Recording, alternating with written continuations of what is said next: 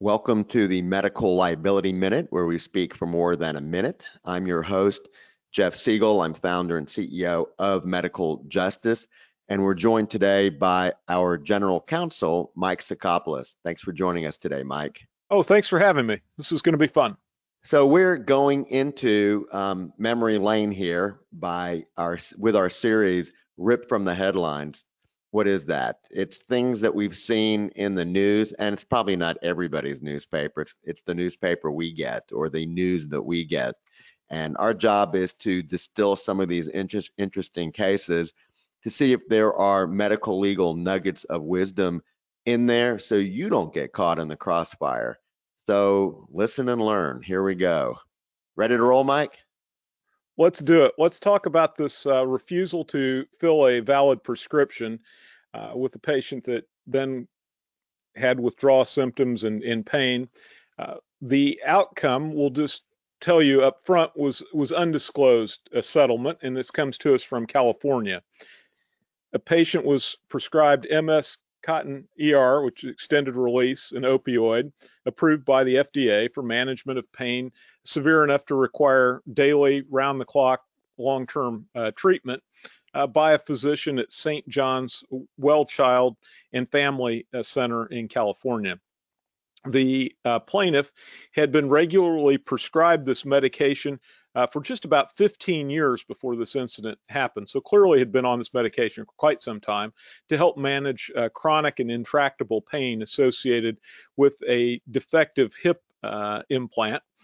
And due to heart disease, this condition could not be treated with surgery. So therefore, the patient was suffering with chronic pain being managed by this opioid MS Cotton ER.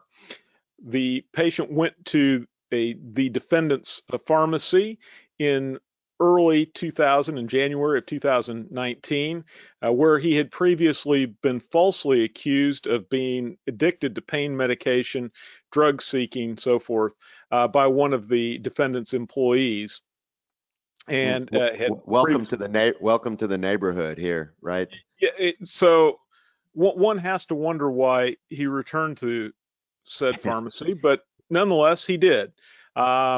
Fellow needed his pain medication, shows up, and at this point, one of the defendants there again refuses to fill the script and places a call to the prescriber in front of the patient plaintiff to verify the legitimacy and origin of the prescription. Despite getting verification, the defendant's employee still refused to fill the plaintiff's prescription and, in fact, confiscated the prescription, thereby preventing anyone else from filling it, and causing plaintiff, as you might imagine, a significant amount of anxiety and pain without the medication. So due to the defendant's wrongful confiscation of the prescription, the plaintiff suffered severe pain associated with the underlying hip condition, could barely walk, as well as agonizing days of opioid withdrawal with symptoms of diarrhea, acute anxiety that gave him reasons to believe that was risk of suffering cardiac arrest, severe muscle aches, abdominal cramping, and nausea. You can really just feel for this poor person as they're suffering from withdrawals. And this went on for 6 days and nights. The plaintiff was finally able to see his physician and obtain a new prescription, which was filled somewhere else without difficulty. Lawsuit thereafter filed. And So, there was a settlement. But I will tell you that the first pharmacy, the pharmacy that was sued for A, not filling the prescription, and B, for confiscating the prescription, which triggered both pain and opioid withdrawal. What do you think of their prescription loyalty program that they have in place? Not much. well, it's hard to access. Maybe we could agree on that. This is Um, a really sad story. I think the salient medical points is that this patient had been on chronic pain medication, which was a stable dose.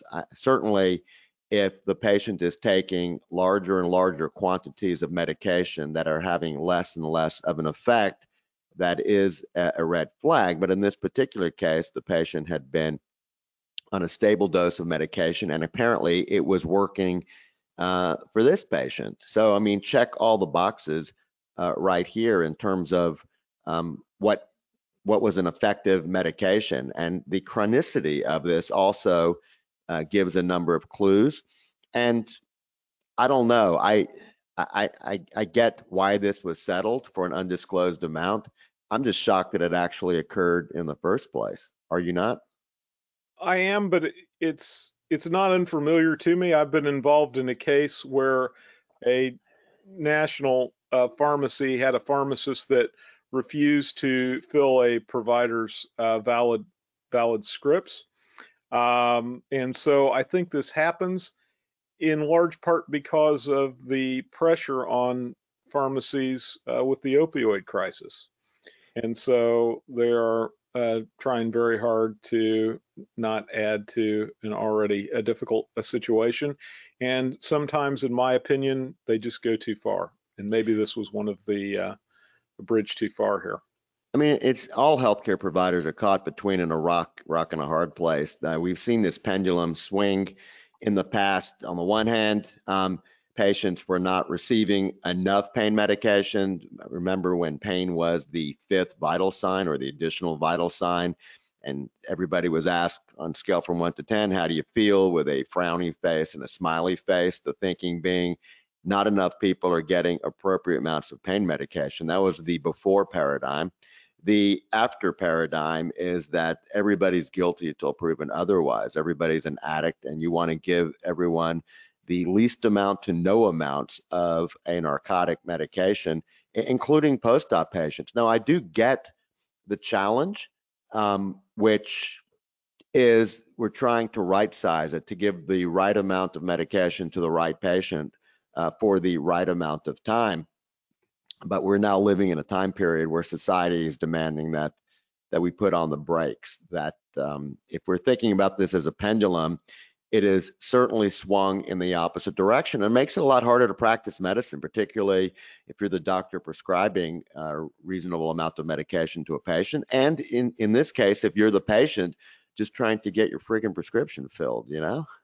Well, and you can imagine smaller communities where there may not be a choice of pharmacies that will honor your insurance. So you may only have one place to go if you have a certain insurance with drug benefits to it, and that puts people in a real spot if they have a valid prescription and their provider is saying, "Please fill it," and the local pharmacy will not do so. It's problematic. I think almost every state, certainly most states, perhaps every state, have a database which doctors are cautioned to check against to make sure the patient who just received or is about to receive a prescription for a controlled substance is not doctor shopping, and whether potentially, if you just look at it to see whether prescriptions are being forged. We've had this question in the past. If a prescription has been forged and a pharmacy calls and you, the doctor, say, no, I did not write that prescription. I do have that patient, but certainly I did not write that prescription. The question is, what do you do? I mean, what should you do to try and stay out of harm's way? I mean, for many practices, they think that as long as they've articulated to the pharmacist that they did not write the prescription, they believe their duty has been discharged and the matter ends. But that may not be the end of it. I think you probably should go the next step, because if somebody has actually forged your name or your DEA to a prescription, and you do little more than tell the pharmacist, you may have some pain coming in your direction down the road from other regulatory bodies. Mike, what do you think? I agree, because there's no way for you to know if it's a one-off incident, right? How do you know that this isn't one script off of 3 or 4 pads that were stolen from your practice and someone's cashing in on all of these? I think that it needs to be, for your own protection, reported and say that this has come to my attention. I don't know if there are others going on, but I didn't write the script, and um, alert people and the pharmacies, right? So they can check if they think maybe Dr. So-and-so's script pad is out there and are being fabricated. So they need to be more cautious with people coming in from that physician. I agree. I would personally file a police report. I would Yes. also potentially notify the DEA. Why? Because this is a narrative in your words. If you take no action down the road and they go, Doctor, did you know that there were 45 forgeries? Um, the the narrative, the counter narrative will be that somehow you either knew about it, which would be intentional action, and you would definitely not want to do that because that would be a criminal offense related to diversion, or you had your head in the ground, not paying attention. You were willfully blind to securing your prescription pad. They're both bad. One's worse than the other. But if you're on the receiving end of a DEA investigation, you'll be playing defense. And defense means not just attacks on your license, it's also a journey into the criminal justice system where your freedom may be at play. And I know if this sounds ridiculous, a Kafkaesque tale, I can certainly connect you with a couple of clients that we've had, medical justice members, who found out the hard way that it's hard to explain away after the fact. It's certainly easier to explain in advance when you identify the red flag and then you notify the proper authorities. That's probably a much wiser course of action. Mike? It certainly is going to reduce your interaction, right? I would think that people will be far less skeptical of your involvement. Say you can ultimately prove that you've done nothing wrong. Do you really want to go through that process? If you're proactive, get out there.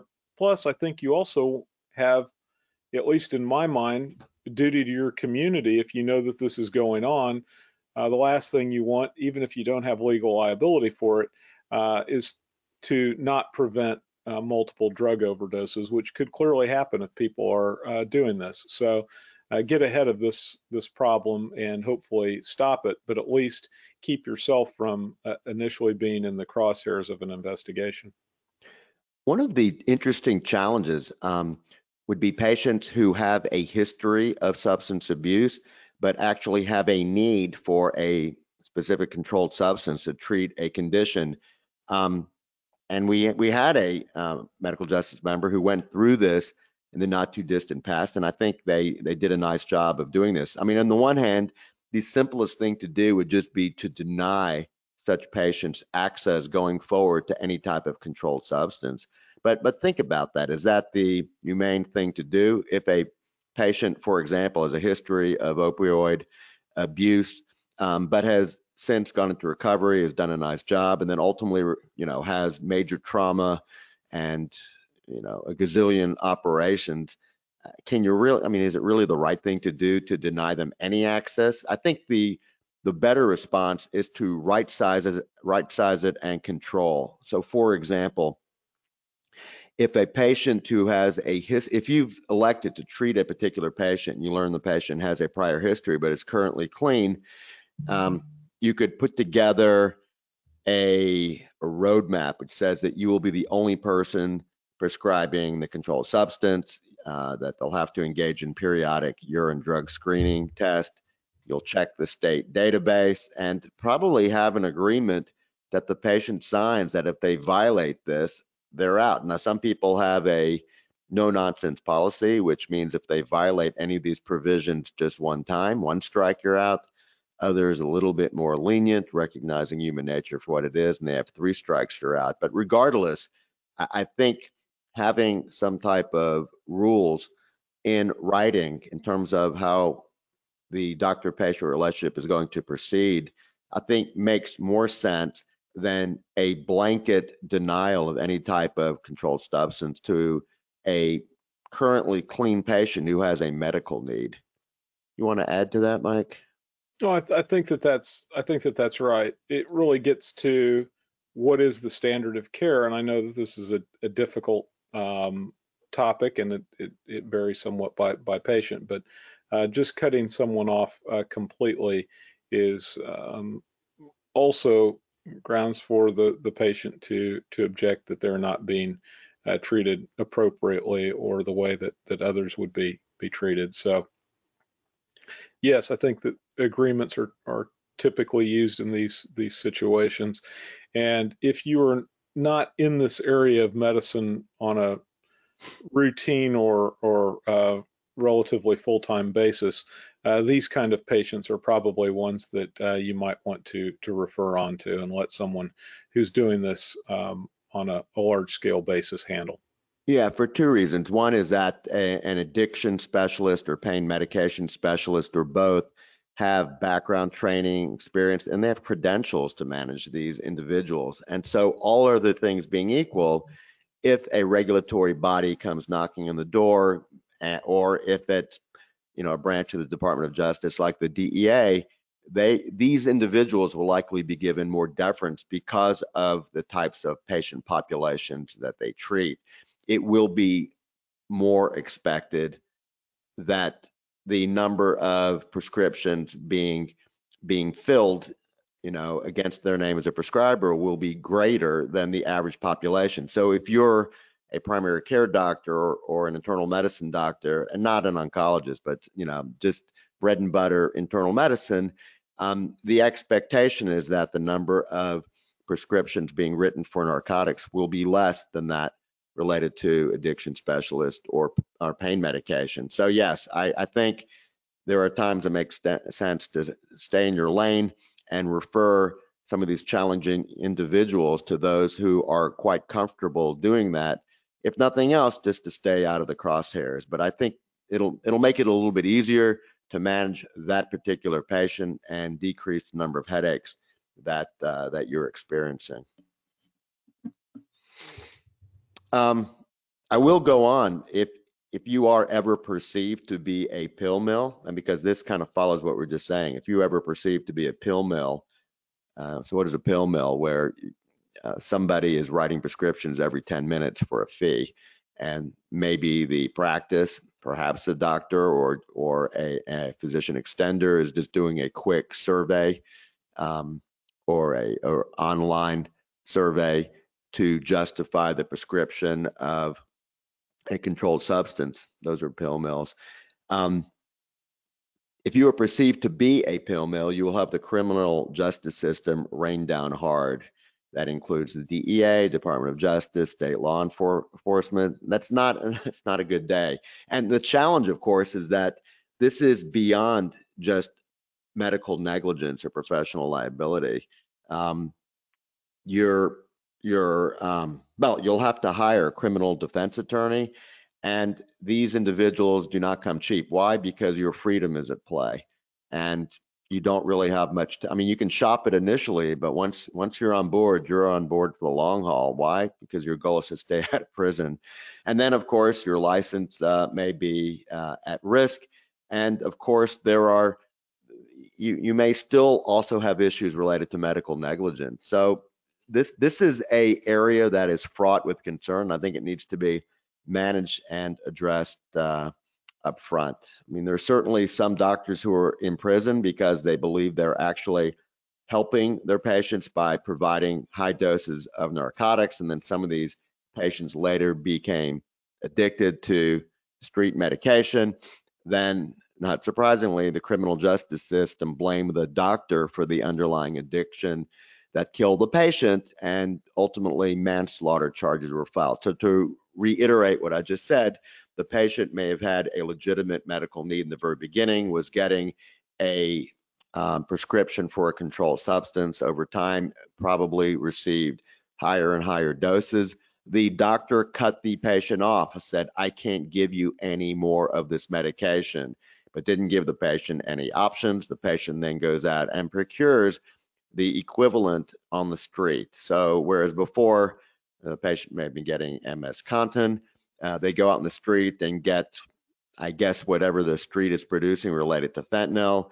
Lo and behold, the patient overdoses, and it could happen 6 months to a year later. I don't know that it really matters. Then the unhappy family, not surprisingly, needs someone to blame. It becomes the doctor. So they start off with civil litigation, but then ultimately get the criminal justice system involved, and before you know it, you're having to defend against manslaughter charges.